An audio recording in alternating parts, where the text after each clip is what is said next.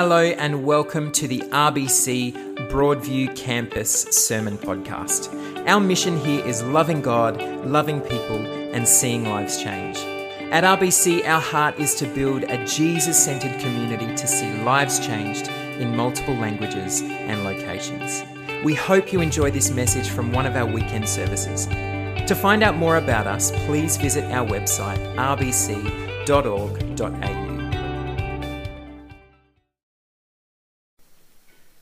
Well, good morning. How you going? Now I can see you. I like that. I like that. Welcome to church. It's great to worship with you this morning. For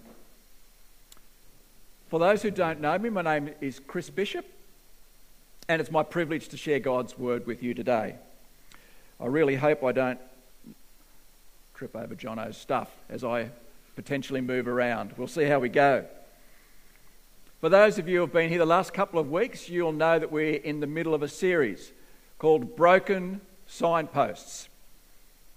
And these so-called broken signposts are echoes of God. We're going to be looking at the thirst for spirituality today. And we all know we've got one, don't we? We all know that deep within us, there is a thirst for spirituality. A thirst, a knowledge that there must be something more than physics and chemistry. There must be something more than just atoms, mustn't there? We know that deep within us. So you recall 2 weeks ago, Chris did justice to justice. Last week, Rachel made a beautiful job of our longing for beauty. And this morning, as I said, I'm going to talk about our thirst for spirituality. That is a minor miracle. Thank you, Brownie. Note to self, don't put white text on light-coloured background and expect people to be able to read it. So when I put the rest up, please take a little moment, you'll be able to focus, hopefully you'll be able to read what I've got up there. So this morning, thirst for spirituality. I want to address 3 points. 3 points. The first one is, it will come up miraculously. What is the best explanation for our thirst for spirituality? Why have we got it? And I'll spend not too long on that. And the second one is, what are 2 common ways that people try to satisfy their spiritual thirst? The third one is, what can both explain it and satisfy our spiritual thirst? Got that? Best explanation. 2 ways we try really hard to do it, and what I think can best explain it and best satisfy it. So I have a question for you. What are the 2 basic worldviews? Someone be brave. The 2 basic, like really high level. What are the 2 basic worldviews we have? And we've had since time immemorial.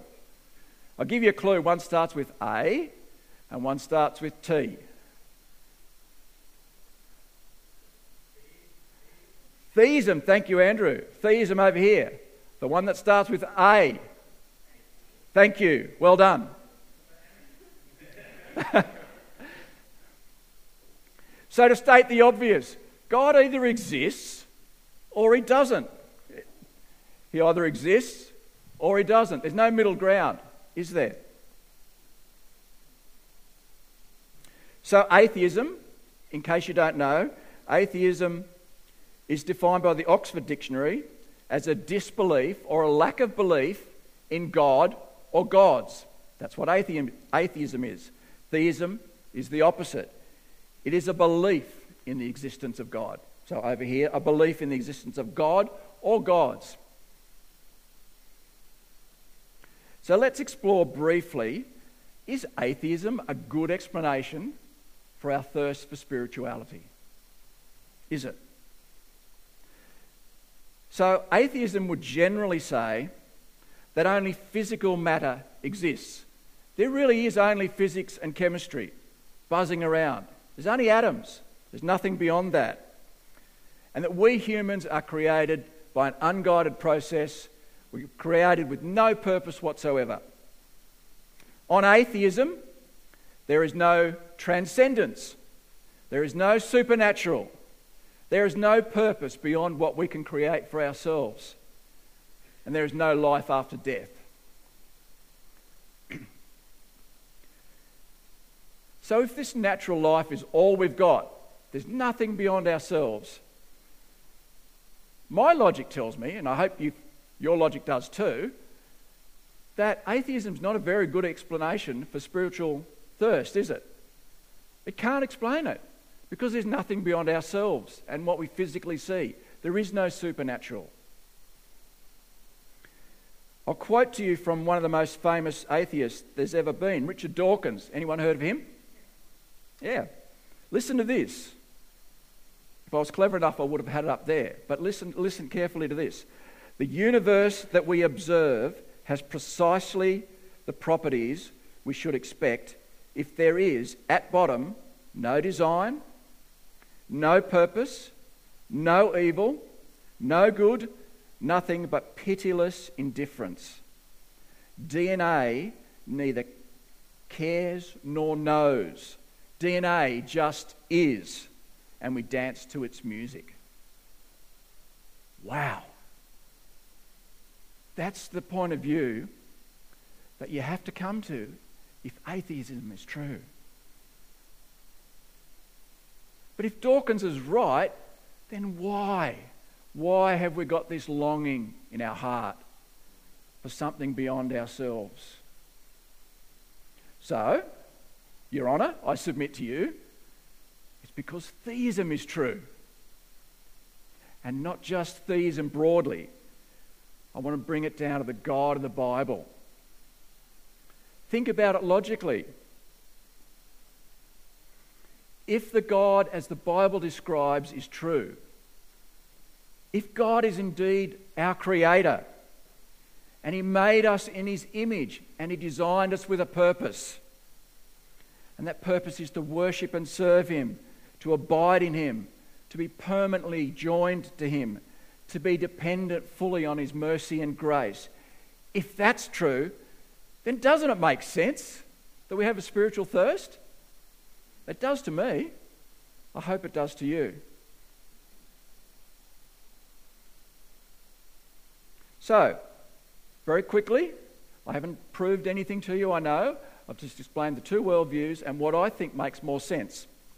So if we move on, so how do people try to satisfy that spiritual thirst that we all know we have? Clearly, I'm not going to go through every way people do it. You'll be glad to know that. We would be here for a long time. But as we all know, I'll just focus in on the last 50 to 60 years. And as we all know, post-Second World War, a lot of things happened. Society changed in the 60s, didn't it? The Beatles started singing songs that were fast and rocky. Sometimes. And as part of that era, religion was kind of jettisoned, wasn't it? Going to church became pretty unpopular. And even today that's the case. 10 million Australians in the last census. 10 million Australians. That's nearly 2.5. So they have no religion at all. So that trend towards no religion has continued. And possibly the most significant factor in that trend is this notion that we all hear of these days, which is the autonomous thinking self as the single authority on all matters of faith, how you behave and what you need to do in your life.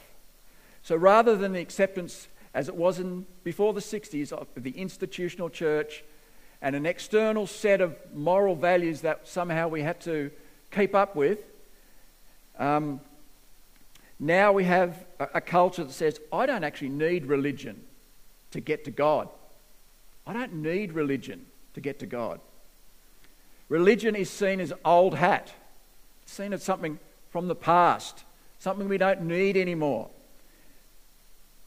But spirituality, more broadly, on the other hand, is increasingly seen as much more modern, isn't it? Much more contemporary, much more the thing to do. So let's have a look at them both and see if they can satisfy our spiritual thirst, shall we? So religion, and bear in mind I'm talking really broadly here. I'm not going to focus on any one particular religion. I'm just going to say what I think, broadly speaking, people think religion is.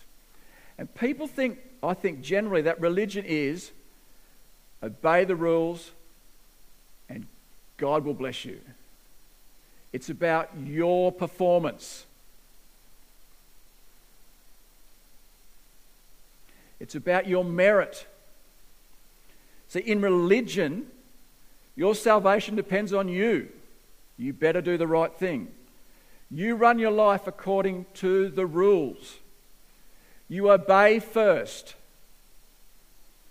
And you hope, like anything, that you've done more good stuff than bad stuff, and when the end comes, God weighs the scales and he says, you're in. So you earn God's favour by your own efforts. That's generally speaking how I think people think about religion. And John Lennox, the Christian author and speaker, has a great little story that I've kind of stolen and maybe manipulated a bit, but it goes like this. And if you're a single man, now you need to listen up. In fact, you need to get your pen out and write this down, because otherwise you'll be single for the rest of your life. So, and married men, maybe you need to listen too. You've met the woman of your dreams. She's utterly amazing. She's magnificent. You want to marry her as soon as you possibly can, if not sooner. Got it? Anyway, you ask her out on a date. And when you get to that date, you hand her a cookbook. This is your first bad mistake, but not your last of the night, right? Stay with me. You hand her a cookbook and you say to her, now look on page 65 of that cookbook, there's a recipe for apple pie. Now, if you make that apple pie exactly the way, and it's my favourite recipe and my favourite food, if you make that apple pie consistently and beautifully, exactly how it's supposed to, exactly according to the rules in that book, for the next 10 years, I will love you and accept you, and you can be my wife. How is that going to work for you?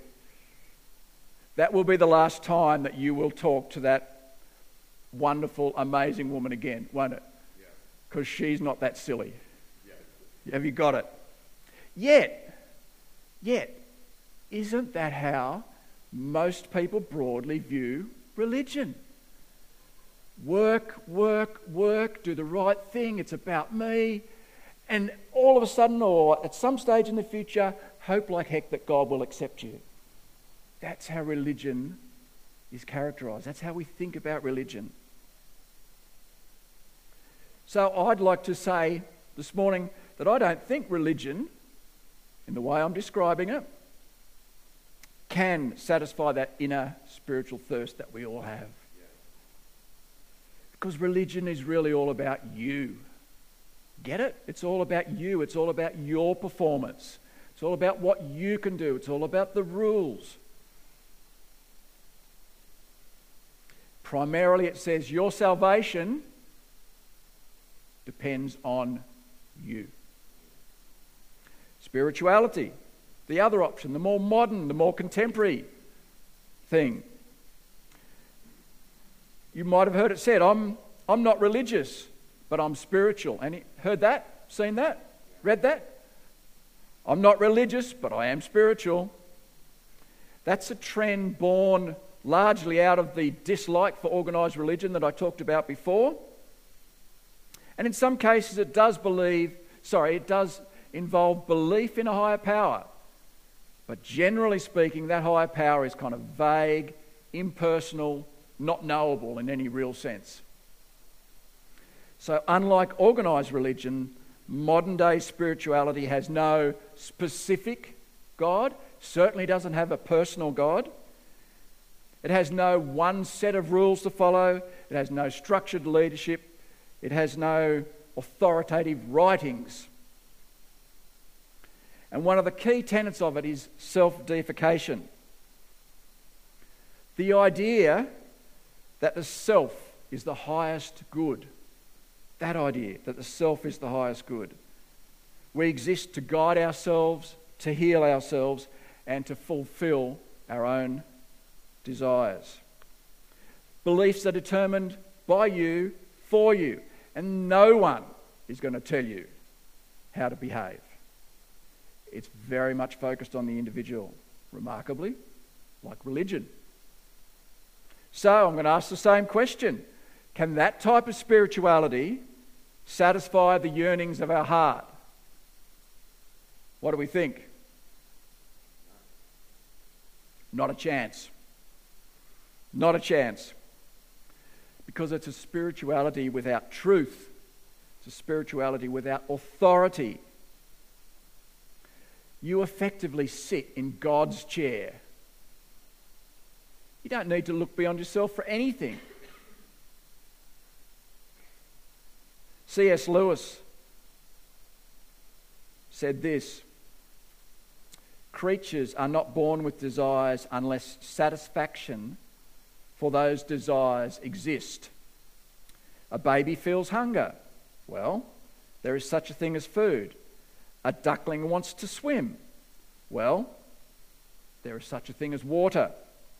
If I find myself with a desire which no experience in this world can easily satisfy, then the most probable explanation is that I was made for another world.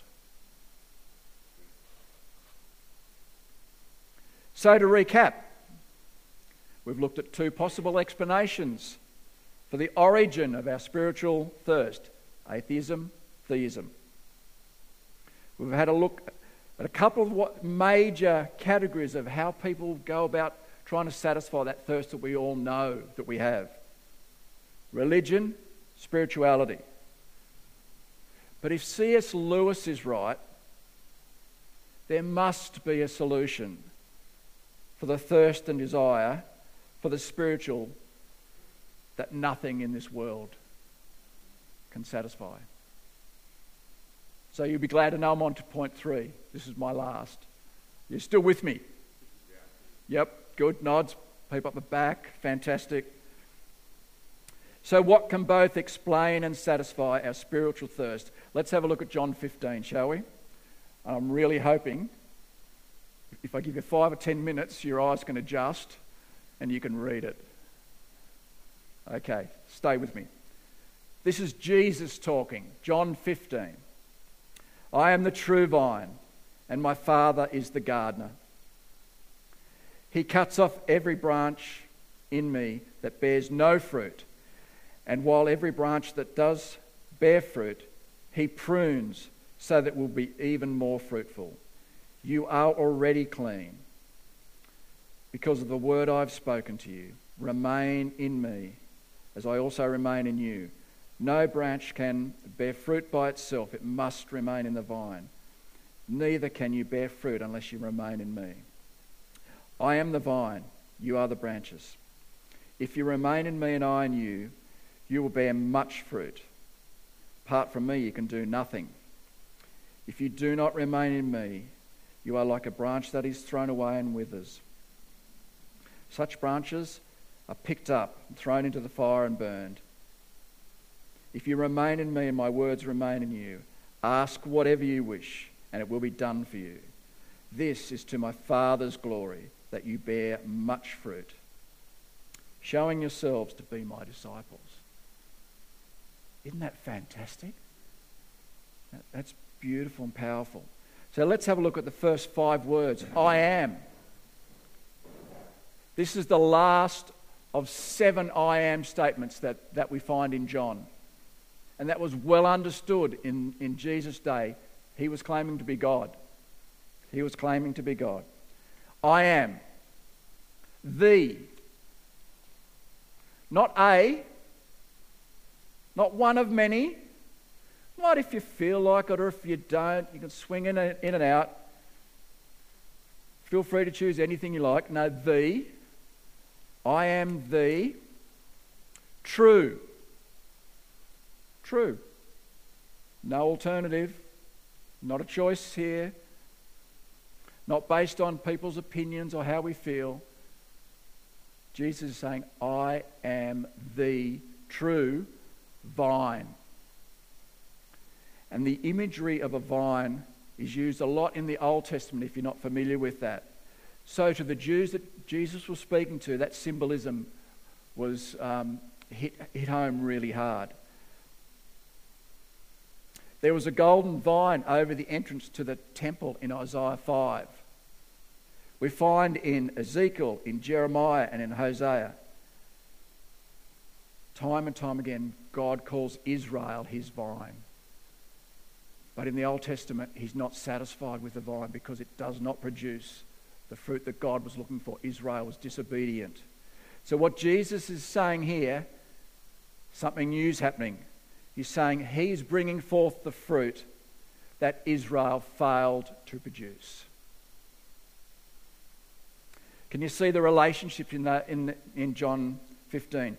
God as the vine grower, Jesus is the vine, and we are the branches. Can you see the dependencies there? Us being the branches. Jesus is twice identified as the true vine. He's the life source. Jesus is the life source. No branch, in verse 4, can bear fruit by itself. The point's reinforced. You can't do anything. Religion, spirituality, anything else you try through your own efforts and bear good fruit. You must abide in Jesus. And I want to say it very clearly. You abide first and the fruit comes. You abide first and the fruit comes. Verse 5, apart from me you can do nothing. Religion based on our own efforts and spirituality with no connection to God, and Jesus will get you nowhere. We need that abiding relationship, total dependence on Christ. You see, fruit bearing is impossible without remaining in Jesus, and it's inevitable if you do. And also notice that branches that belong to Christ will bear fruit, and they will undergo pruning. This will not be an easy ride as a Christian. They will undergo pruning. But that pruning is necessary. Any gardeners in the room? Yep. Is pruning necessary? You better believe it. Prune in June, that's the only thing I know. Notice that as we progress through the 8 verses, we go from more fruit to much fruit as we abide in Christ.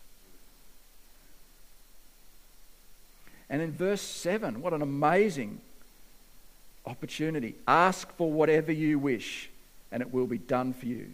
John 15:7. What an amazing opportunity God gives us. So are you getting the point? Are you with me? 11 times in John 15, Jesus says, abide or remain in him.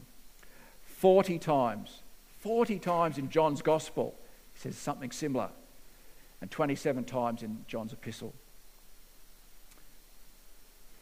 Do you get it? That you can't do anything of value in God's kingdom without abiding first in Jesus. And verse 8 is the crux. It is to God's glory that we bear much fruit. What are we made for? What are we made for?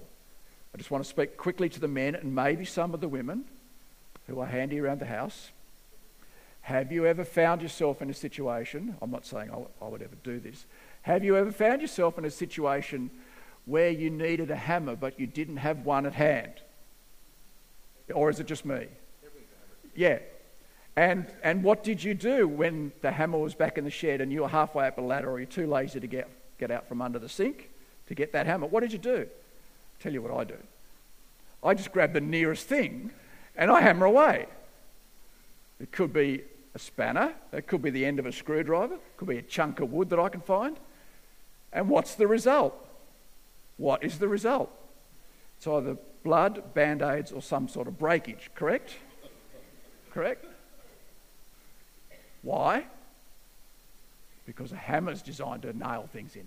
Nothing else is. So the purpose of the branch on the vine is to bear fruit. Are you with me?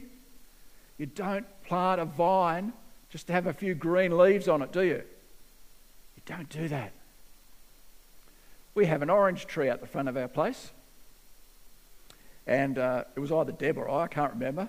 It was probably me. Went a bit hard at it one year and it looked pretty bad. And we stood back and thought, that thing is never going to survive. 2 years later, it had so many oranges. They were literally rolling down the road and blocking the torrents. They were seriously, we had so many in fact, that the rubbish truck driver thought he'd take pity on us. And he stopped his truck one day when he opened, did his thing and got our bin. And he snuck into our front yard and he took some oranges. He procured some and he went home with them. Quite happy with that. The tree was fulfilling its purpose. The tree was fulfilling its purpose. I'm nearly there. So to recap, we've looked at what best explains our spiritual thirst. And I've made a brief case that theism, the God of the Bible, does. We looked at a couple of different ways that people try to satisfy that spiritual thirst we all know we've got. Religion, spirituality. And then we had a look at what satisfies, what is the only way we can satisfy that spiritual thirst. Verse 8 in John 15 says it all. We abide in Christ to bear good fruit, to ultimately bring glory to God. That is what we were made for.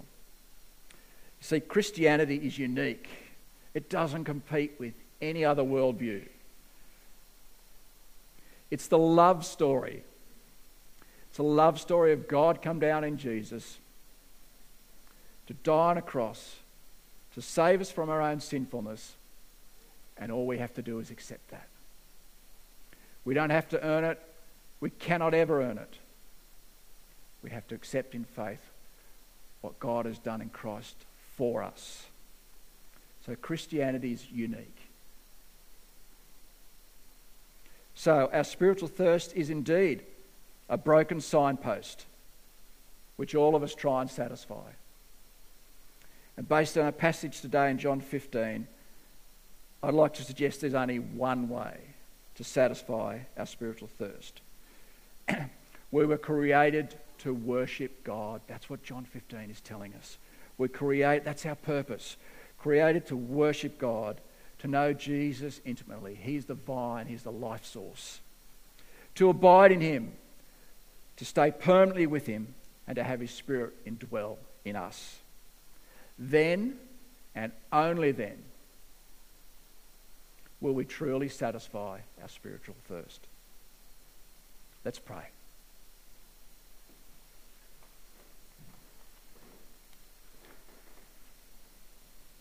Heavenly Father, we praise You that You have done it all, that there is nothing we can do that will get us into the kingdom. And once we are in Your kingdom, part of Your family, there's nothing that we can do that will get us kicked out of that kingdom either. Father, we thank You that Your forgiveness, Your grace, and Your mercy are endless towards us, Your children. In Jesus' name, amen.